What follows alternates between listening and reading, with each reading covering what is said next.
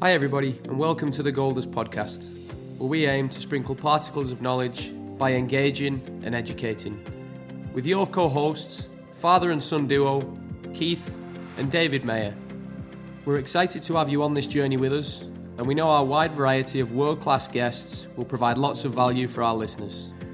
To ensure you stay up to date with everything we've got going on the podcast, make sure you subscribe. Today, we welcome on Gareth Holmes. Gareth is an elite coaching award holder and pro licensed coach, and is currently the lead professional development phase coach at Nottingham Forest Football Club. Gareth played for my dad at Nottingham Forest as an under-14, and even then it was evident that his leadership qualities were absolutely exceptional. He features in our book, Goldust: How to Become a More Effective Coach Quickly, and we're really excited to have him on the podcast today to share some invaluable insights for you all. Enjoy. Gareth Holmes. Gareth, welcome and thank you for being with us today, my friend. Before we go into what I'm sure will be a very interesting conversation, can you share with us your background in playing? Yeah, well, first of all, thank you for having me on. It's a pleasure to speak to you as always. My career started when young boy. My dad was an ex-professional. Always conscious. My dad never wanted me to be a professional. Never wanted me to go into football. But as your heart does, it leads. And he ended up with two sons who were professional footballers in their own right. So that's where the journey started. Signed up for Nottingham Forest Academy when I was 12.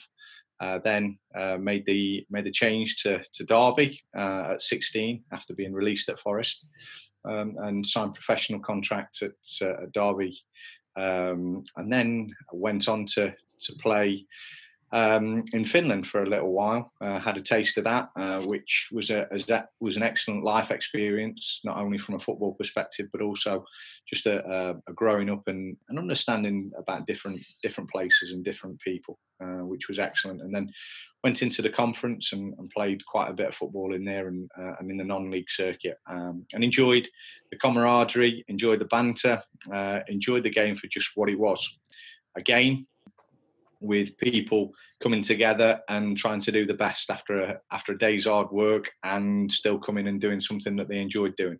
So that's my football career in a nutshell. Gareth, can you tell us about your formative years in coaching? When and where did you start your coaching journey?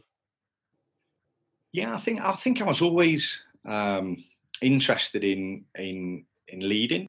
So I was captain to a lot of the team. I was fortunate that coaches saw leadership qualities in me, and made me captains of various teams throughout my formative years. And I was always interested in the ability to lead people and to develop people. I don't think I was ever the best of footballers, but I had an ability to get probably 5% more out of the players that I played with. And that progressed me, and that interest took me into coaching. When I left Derby, I went into coaching at 19. Passed my B licence at 19. Went on to my A licence at 24, 25.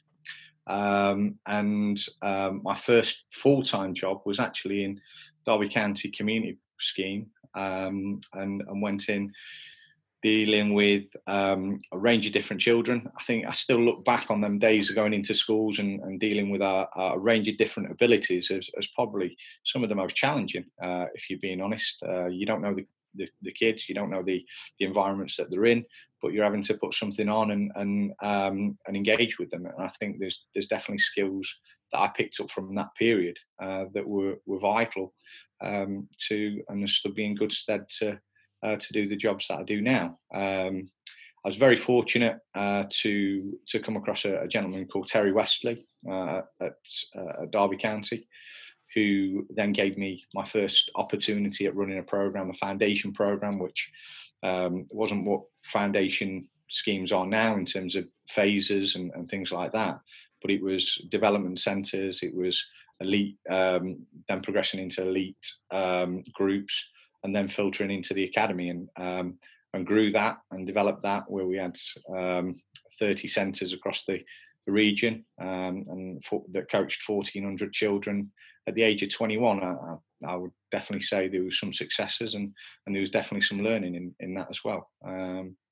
So that, what I'm basically alluding to is I feel very privileged about having a pathway that has spanned the whole journey, the whole developmental journey, from fives, from mini kickers to 5-year-olds, from people coming in their infancy to working at Ellen Road with Gary Brazil as the assistant coach when we took the first team at Forest, and being first team coach at Mansfield Town. So there's definitely been a full spectrum that's been worked through.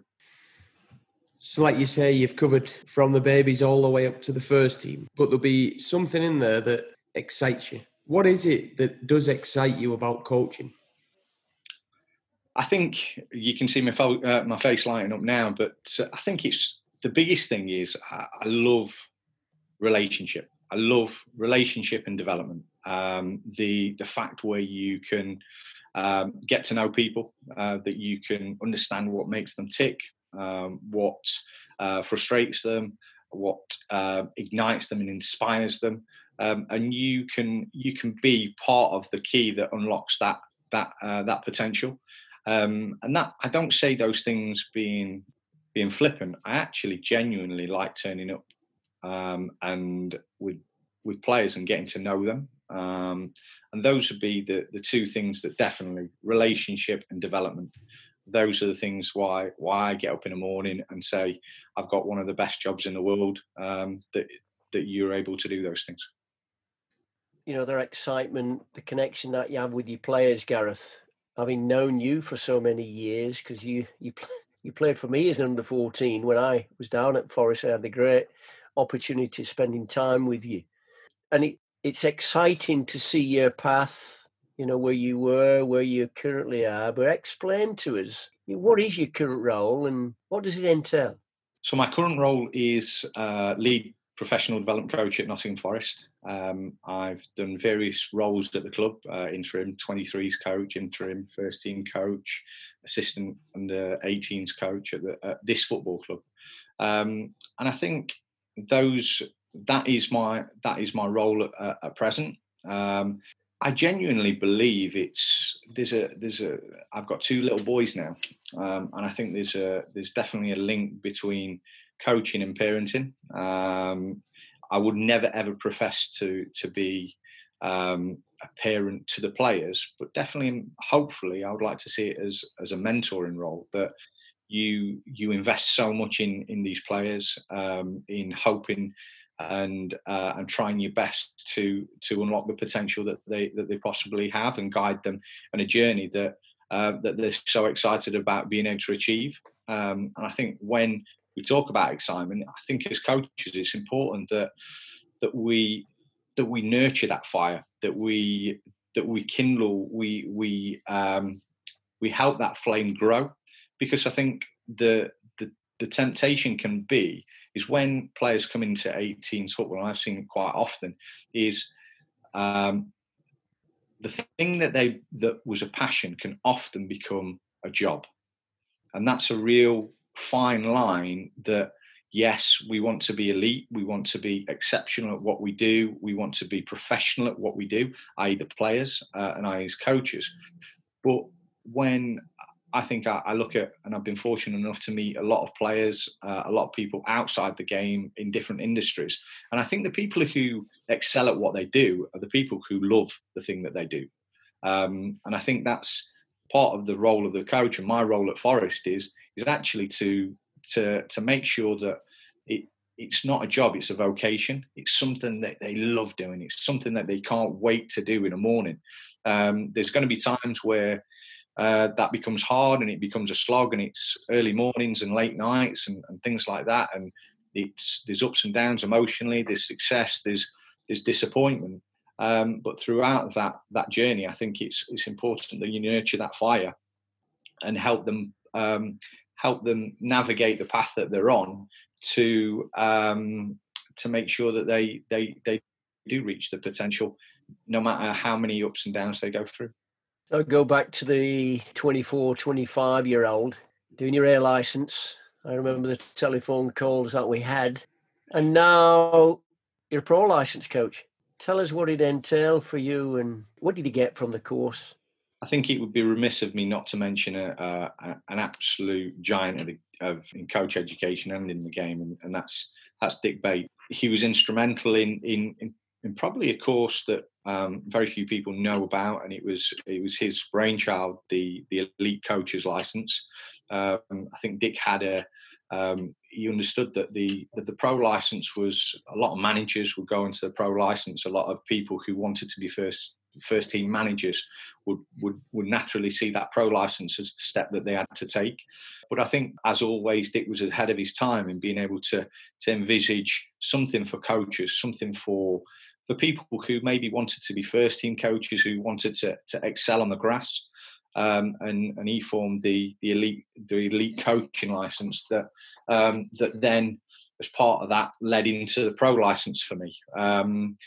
I think the whole course as a whole gave me a great understanding of go and search, go and understand what best is, not only just in football, but in other areas, in hockey, in the ballet, the cricket, in business, in industry, all those things. Because as we know, we can read books and we can read things that state about kind of best practice and habits of successful people.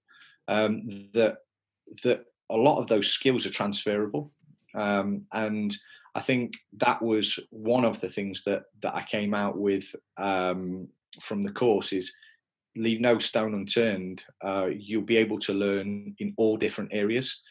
I think as well the greatest piece of information that I took from the course was the thing that he did on the first day, that Dick that did the first challenge that he gave us, and that was to refine what we actually thought of the game, what our beliefs were, what our understanding of the game was, and to put a philosophy together that where we were at the time, and what that and in hindsight, you look at how bright that was, because if you go everywhere and look for all different things in all different areas, you're like a butterfly. You go, oh, I like that, and I like that, and I like this, and I like that.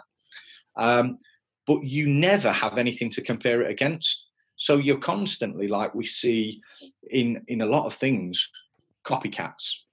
People who go and say, oh, that's the best, this is vogue at this moment, and I'm going to do that because this is the thing that's in my mind at the moment, that's in the forefront of my thinking. But you don't have anything to compare it to and refer to. And so what Dick made us do from the beginning was actually establish what you're thinking now. So when you went out, you can compare it about, well, actually, that's different to what I believe. So that's great, and I understand that, and I respect that. But I don't need that. Or, yeah, I tell you what, that's better. That's better than what I already think. So you could then grow and develop whilst still keeping true to yourself. So that understanding who you are, going out and exploring and searching for different ideas would be the second thing.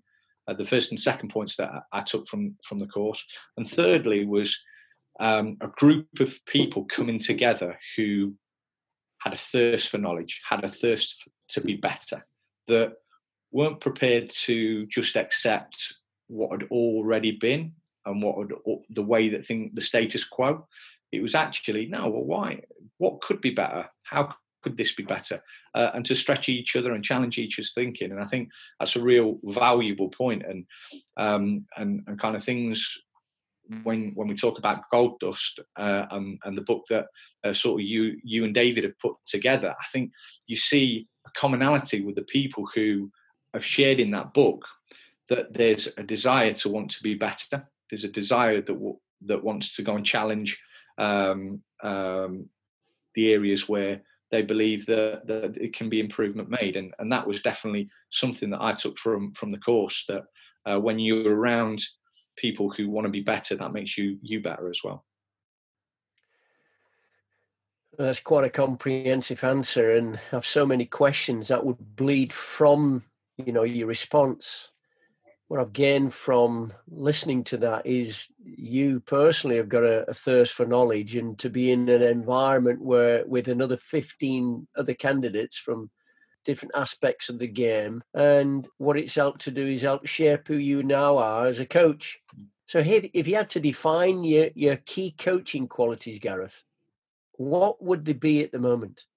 I shared in the book with you, Gold Dust, about the 5 things that I want to do every session, and that was care, that was serve, that was drive, that was inspire, and unite. And those are the things that I strive to be better at as a coach and to deliver every day to the players. I'm going to be honest, there's times that I don't deliver those things, and I kick myself going home in the car, and I've got the radio on and I'm thinking that should have been better, that's got to be better. And I think having those 5 words that actually mean something to you, that aren't just words, that aren't just written down because somebody tells you to, but it's something that you hold yourself accountable to. Those are the things that I would suggest as a coach that I want to do. So that at times I'm going to drive my players. I'm not just going to be guided discovery. I'm going to drive them because I know what's next. I know what the next step is, or I believe I know what the next step is. There's times when I'm going to really care. There's times when a player might be going through a difficult time on or off the field, and you're going to have to go and put your arm around them. You're going to have to be that person who can listen to them and maybe not even give advice. Just be that person who you can listen to, who can listen to them.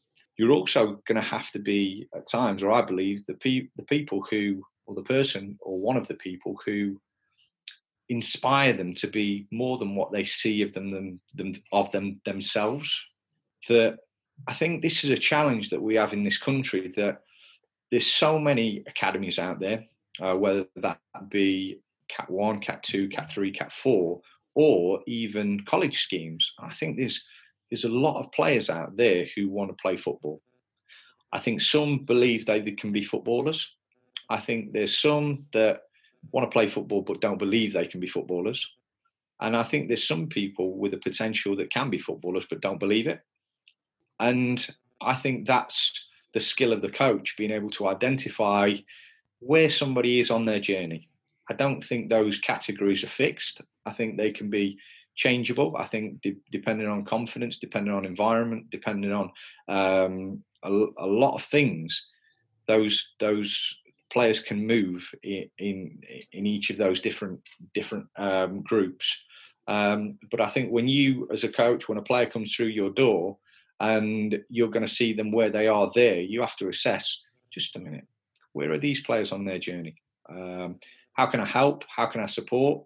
I heard something the other day, was don't push a player into the career, pull them, because I would suggest that the drive and the ambition and the work rate has to come from the player. It can't come from the coach.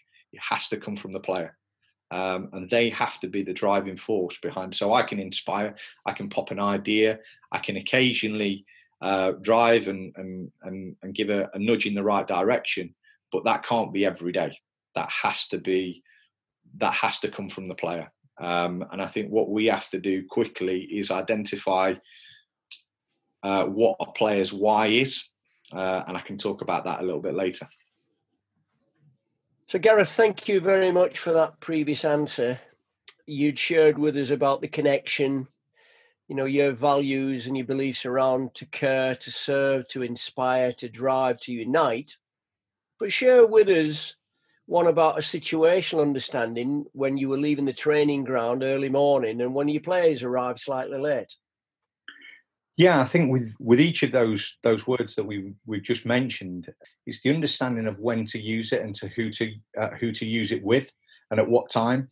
And there was a story that really brought that home to me. Was was we were at the training ground at Wilford, and we were, as most coaches in youth development can relate to, is we were ready to leave, and you're counting the boys on the bus, and you're asking who's here and who's running late, and the leaving time was creeping up on us, and there was a boy that was late, and I was kind of tapping my toes at the beginning at the front of the bus and thinking, just a minute, right, when that clock strikes past, we're off and we're leaving. And then it became obvious who the boy was.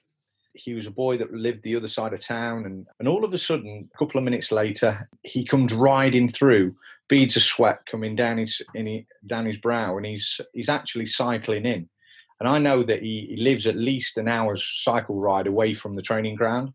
So we're leaving at 7:30. So he's got up at 6:30, probably before that, to have some breakfast, etc. And so when we talk about those words that we mentioned about caring, serving, driving, etc., this boy needed care at that stage. You didn't need what are you doing being late.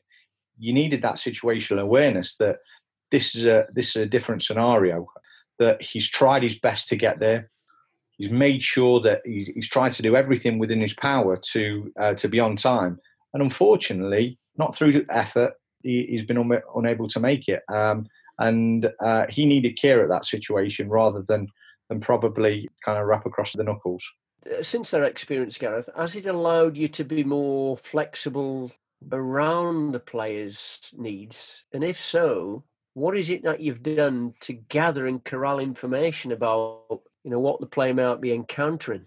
We got that young boy who's, crikey, he's cycling. He's up at 5:30 in the morning. Have you done anything where you've delved a little deeper? I think you've got to understand who the stakeholders are in his life. Is it parents? Is it grandparents? Is it carers? Is it cousins? Is it family members? Is it friends? And I think because they're the stakeholders in that person's life, they understand them players better. So you've got to go and delve deeper. You've got to. It might be past coaches. I've spoken to various players who, initially, when they come into the football club, I think, especially at Forest and at other football clubs, when that retain and release stage happens, and we might be looking for a centre half, or we might be looking for a fullback or something like that, and we get a player released from a different football club, that you've got a snapshot of that player for 2 weeks or even 2 games or a couple of days, that you've got to do your best to try and get to know those people. And whether it's going to previous coaches, whether it's taking the time to have a cup of tea and a coffee with a parent and actually understand it, and probably not do an awful lot of talking, Keith, if I'm being honest, to just listen. Because they'll come out, and I think what you find is if you do listen, people will tell you what they want you to hear. And I don't mean that in a flippant or a kind of superficial way. I actually mean when they're coming into that position, often them parents are trying to get their kid a contract or something like that, but they also feel nervous. They feel vulnerable. So at times there can be a real honesty in that conversation, because people are feeling nervous, people are wanting to be settled down, and actually you can gauge an awful lot from just listening to people. What I've tried to do is speak to other people individually. So when we talk about those stakeholders, talk to people individually. What's your perspective? Am I getting this wrong? Is my perception wrong, or is my perception different to what somebody who knows the player better is?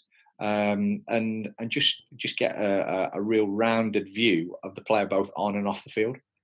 So Gareth, you've touched on a few different challenges in regards to developing players. What other challenges do you believe coaches face when they're actually developing players? I think time is, now that might come across absolutely kind of insane really, because we work full time with players. I think you come across a group of people who maybe we've got 20 scholars at the football club. You've got them day in, day out. You're looking at the individual programs that we all have. the ILPs within the football club that each academy has that's designated to each individual player. But I think making sure, not a lack of time, but making sure you use time wisely.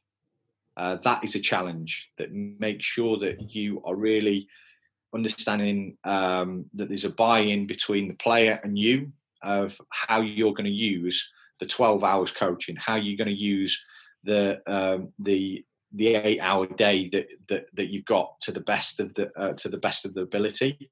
Because I think with the flexibility within football clubs, where the 23s take this player and the first team takes that player, and there's a requirement over that player for education and blah blah blah, that if you're not clear on how you want to develop the player, and the player's clear on how he wants to be developed, you can often be firefighting, and you can be adapting without being proactive and planned. So I think using time effectively is really important. I think the other challenge is taking the time to get to know players. I've talked about the why. I spoke about something before, the why. I think you've got to take the time to know why the player wants to be there, why the player wants to play, what's their drivers. Because as soon as we know the drivers, then we can dig deeper into the relationship. If that player has a reason that he wants to support his family, he wants to be a professional footballer because he wants to help his family. If there's a player who actually just wants to be really financially stable and those different things, or it's because his dad was a professional footballer, or for different reasons, there's a why for each of those players. And once we know those whys, we can then ignite that, and we can feed that passion, and we can nurture that flame that we talked about before. So making sure that we're not flippantly looking at a kid who might be disengaged, might have a problem with an attitude or a problem with motivation, as he just can't be bothered. Maybe he's not found his why yet. Maybe we don't understand his why yet. And if we don't know those things, and if the player doesn't know those things, how can we help them find that? So that, I think, that is a challenge. To clarify that, to take the time to find out the person's why for playing, and for why for being at the club, and to be really organised. And I say organised, but have a clear understanding of how you want to use the time that is available to you. So in that answer, you touched on an ILP. Can you expand on what that is, and also what it entails to establish that? Yeah, I think we all sit in a pub and we all sit in front of the TV, and we all speak about, that player, he's got no right foot and he's got left foot, and any chance of him missing the first man on a crossing when he's crossing the ball, or he can't head for toffee that centre half, or all those things. Now, we might have an opinion on those players, and I think that's what an ILP is, that we look at the strengths and weaknesses of the individual player. We're hopefully a little bit more planned and organised, and go through a little bit more analysis to actually identify strengths and weaknesses in that, whether it's watching games back, watching individual clips back, assessing training, those different things, that we then formulate a real good understanding of the strengths and weaknesses of the player. That's our opinion as coaches. However, unless you have the buy-in of the player on that ILP, I don't think that ILP means a jot. It doesn't mean anything. So for me, an ILP isn't just a coach writing down, this is the strengths and weaknesses that I want you to work on. It's actually a collaborative document. It's something where a player is going to sit in front of you. Just a minute, what do you think your strengths are as a player and weaknesses? How do you think you want to work on those? And this is mine as a coach. Now, academies where we've got various different members of staff, there's got to be a multidisciplinary approach. So that might be influence from the sports science, that might be influence from the psych, That might be influence from the medical officers. That might be education. That might be the coaching staff, etc., etc., etc. So it's definitely a document where you're looking at the strengths and weaknesses of the player and formulating a plan for improvement. So that's how we would look at doing things at Forest and formulating those ILPs. They would take place like they would do at a lot of football clubs every 6 weeks. But I think informally that those conversations go on a lot more frequent than that. That's an everyday chat after the training session as you're walking off and you're putting the bibs away and you're putting the cones away. How's that crossing going? And then also one thing that we found that's also beneficial in those is actually gap analysis. So this is where you are now. This is where you would like to be, goal setting, whether that's short term, medium term, or long term, and also who helps them fill those gaps in. So currently, I gave an analogy to a player the other day. I look at Trent Alexander-Arnold and Chilwell, and I think they are exceptional fullbacks. But if you look at the players that maybe had been in front of them, maybe Abidal, maybe Alves, maybe Marcelo, that were top of the game when they were coming through, they were probably very, very different to the type of players that they are now.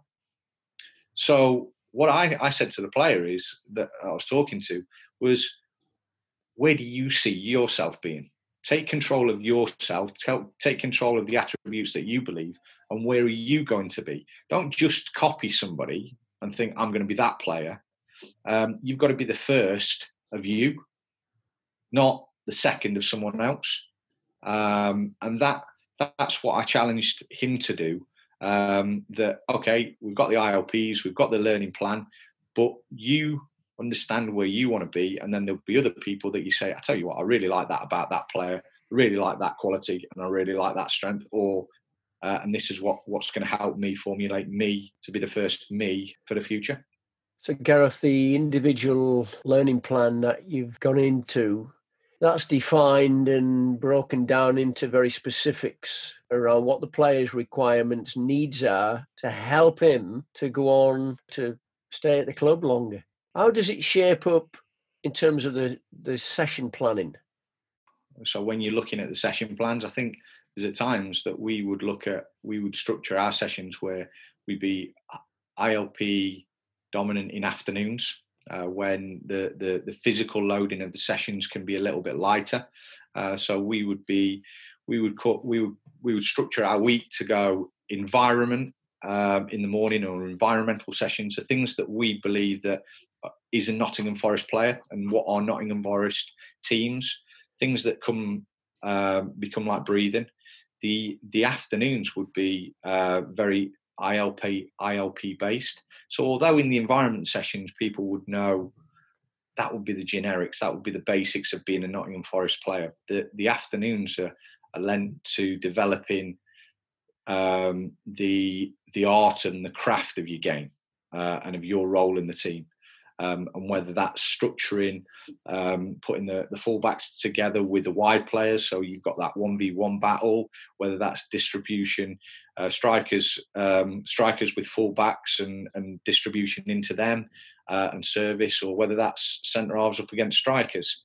And I think that's putting it in very layman's terms, but definitely looking at the different battles and the different requirements that happen in the 11v11 game. It's not fanciful that this is something that I've got great. You have to relate everything back to the game or where the game might go, and making sure you're challenging the players according to the problems that they might face in the game. So we would do that very, very frequently. So that would take place twice a week. That would be a Tuesday and a Thursday afternoon session, as on top of the players having individual time in the mornings before training even starts. That's you in the dome, that's you being you, that's you kind of practicing Rabonos, that's you practicing free kicks, that's the technique of hitting it, that's something that you're excited about, that you've got an idea, and I think that's important that they have that time to explore what they could be and the ideas that they've seen on Match of the Day or kind of Sky Sports on Sunday. Yeah, so that's how we would roll that out.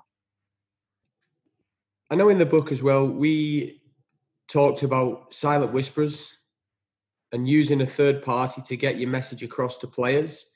Have you got any experiences where you've used silent whispers or where you've seen somebody else use them? Definitely. I think in this day where there's such a tapestry of young players that come through the door with different cultures and different backgrounds and different life experiences, I think it's very, very difficult, and it's probably a little bit naive to think that we can relate to all of those players at the level that we require, that deep level where you're going to make a connection. And I think it's really important that you establish who are the stakeholders in their life, whether it's the people at home or whether it's the people that they're actually coming into this new environment through, that they've built a bond with.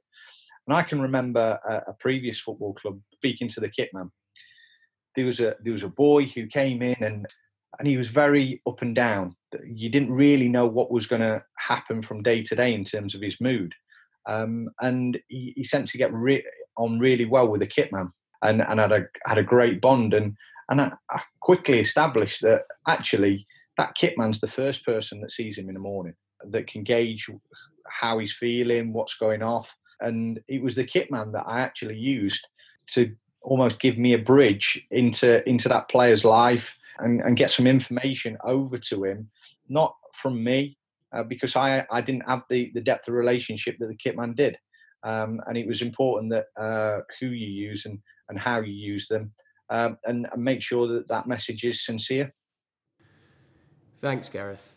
And also in the book, we talk about the importance of mentors and the importance of having people around you that you can lean on, that you can gain knowledge from, and that can help you along your path.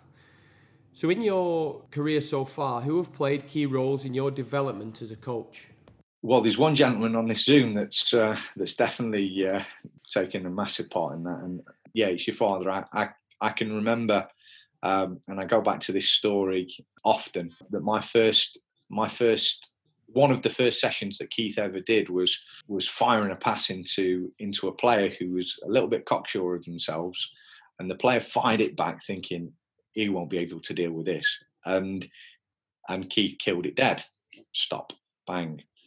And it was a standard that was set. It was not a warning shot. It was just a minute. If we're here to work, this is the level. And I think what your dad's done for me throughout my journey has the ability to set an exceptional standard whilst having great empathy to impart information. So definitely your dad, Keith, has been a massive role model in my coaching and playing career. My father, being a professional footballer, and the work ethic that he went into and the sacrifices that he undertook to allow me and my brother to be the best that we could be. I alluded to it before. My dad never wanted us to be footballers because he'd seen the disappointment, he'd seen the heartache that could be in football, and he's definitely the person that I look up to most. That has gave me that work ethic, that hopefully at times wisdom to be able to deal with players and staff that I come across now. I'm also a Christian, and a lot of my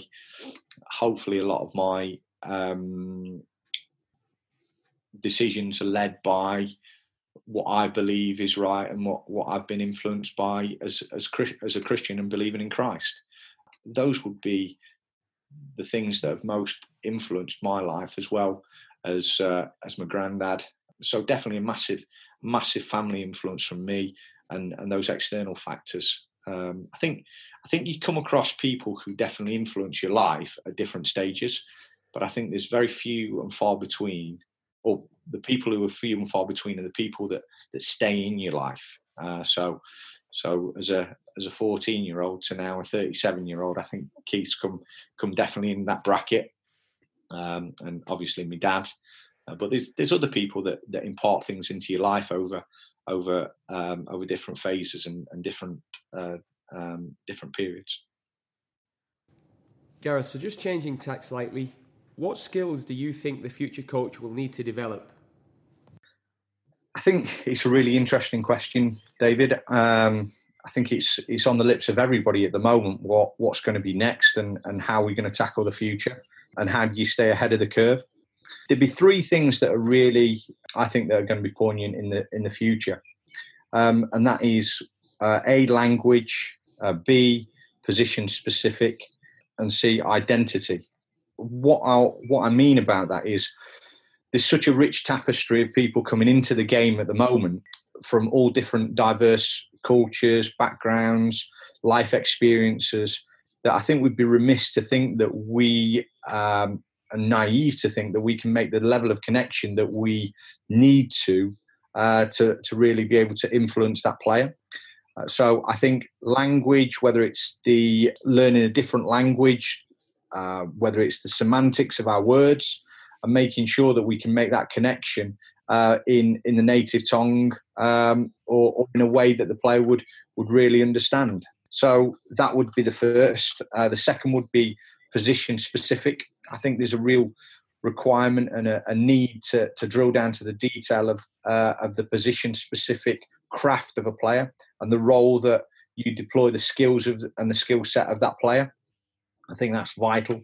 And thirdly, the identity of a coach. I think, and I say this humbly because we all go on the internet and we're all thieves and we're all kind of stealing something from other coaches. And I don't think there's anything wrong with that.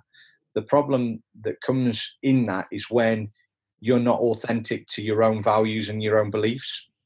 So I think having your own personal or developing your own identity and almost a brand as a coach is really, really important. Now, that doesn't have to be, I'm not talking about from a marketing point of view and Instagram and social media. I'm talking that we often say about our teams having, if you took the shirt off somebody, you would still know that who they play for.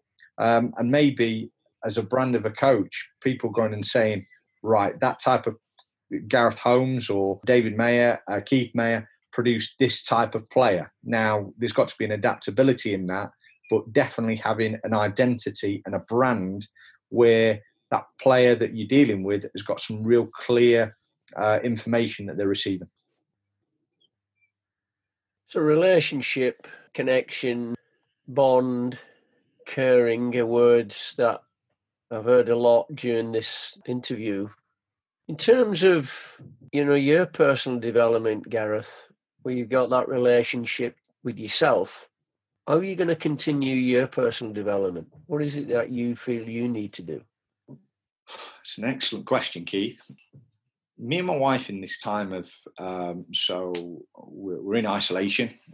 I think you very, very infrequently get the time to sit down and to think. I think moving forwards, to make me better. So obviously David said about the modern coach. I think I didn't allude to, actually, you just got to have a great understanding of the game. You've got to be technically proficient. You've got to be able to deliver. Of course you have. But I would take those as fundamentals, as givens. I was alluding to maybe things that maybe everybody hasn't got or can't, or have got to maybe work on. But for my future development, and I'll be honest, at times I can be a person who takes on too much, and goes looking, and I have to be very, very careful in actually what are my priorities, and what are our priorities as a family. I was very, very keen on, I see at times, somebody once said to me, the dreams are the seams of your life. Now, what I mean by that is if you put too many seams in your life and too many things in your life and too many strains on your life, that can quite easily pull that apart. So you never end up doing anything very well. And so for me to move forward is actually to be an expert at the things that I want to be an expert at. So I want to be the best relational coach that I can be. I want to be the best leader that I possibly can of the people that are with me. Do I always get that wrong? Always get that right? No, I don't. And I make mistakes, and sometimes I make things a little bit more difficult for myself. But for me, it would be definitely being the best relational coach that I can be, and striving to achieve the 5 things that I've spoke about. How can I care better? How can I serve better? How can I inspire better? How can I unite better? And those would be, and how can I drive better? My wife would say I wouldn't drive particularly well anyway, but that's another thing. But how can I do those things better, and where can I go to improve me in that area? I'm not one to set career goals in terms of what position I want, or what job I want, or what job title I want. I want to be able to do the things that I've spoke about well. If I can't do them in my job, I don't want that job. And that might be quite bold, because I've got to go and pay a mortgage and things like that. But we have to stay true to ourselves. And I suppose I've gone around the houses in this answer, but to better serve, to better care, to better drive, to better inspire, and to better unite, and to find ways of doing that through all areas of my life, rather than searching for a job or a role or a title. I want to actually be the best version of myself. And if I do the things that I spoke about, I think I will be. Gareth, I want to thank you for coming on to the podcast today. We've thoroughly enjoyed the conversation, and you've shared some unbelievable insights into what makes you exceptional at what it is you do.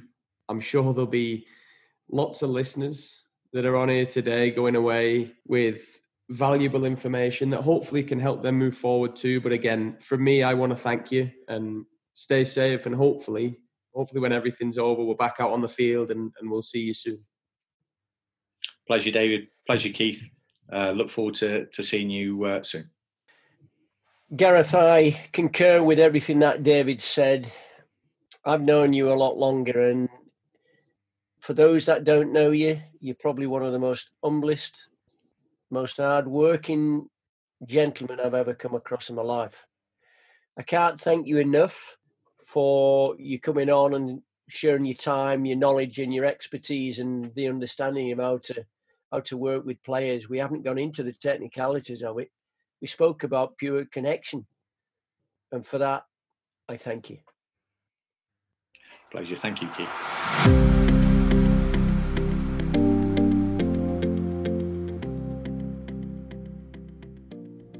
Thanks for tuning in to the Gold Dust podcast today. If you enjoyed this episode and you haven't already subscribed, please do so. Your continued support is highly appreciated, and it means so much to us knowing that the content that's being produced is providing value in people's lives.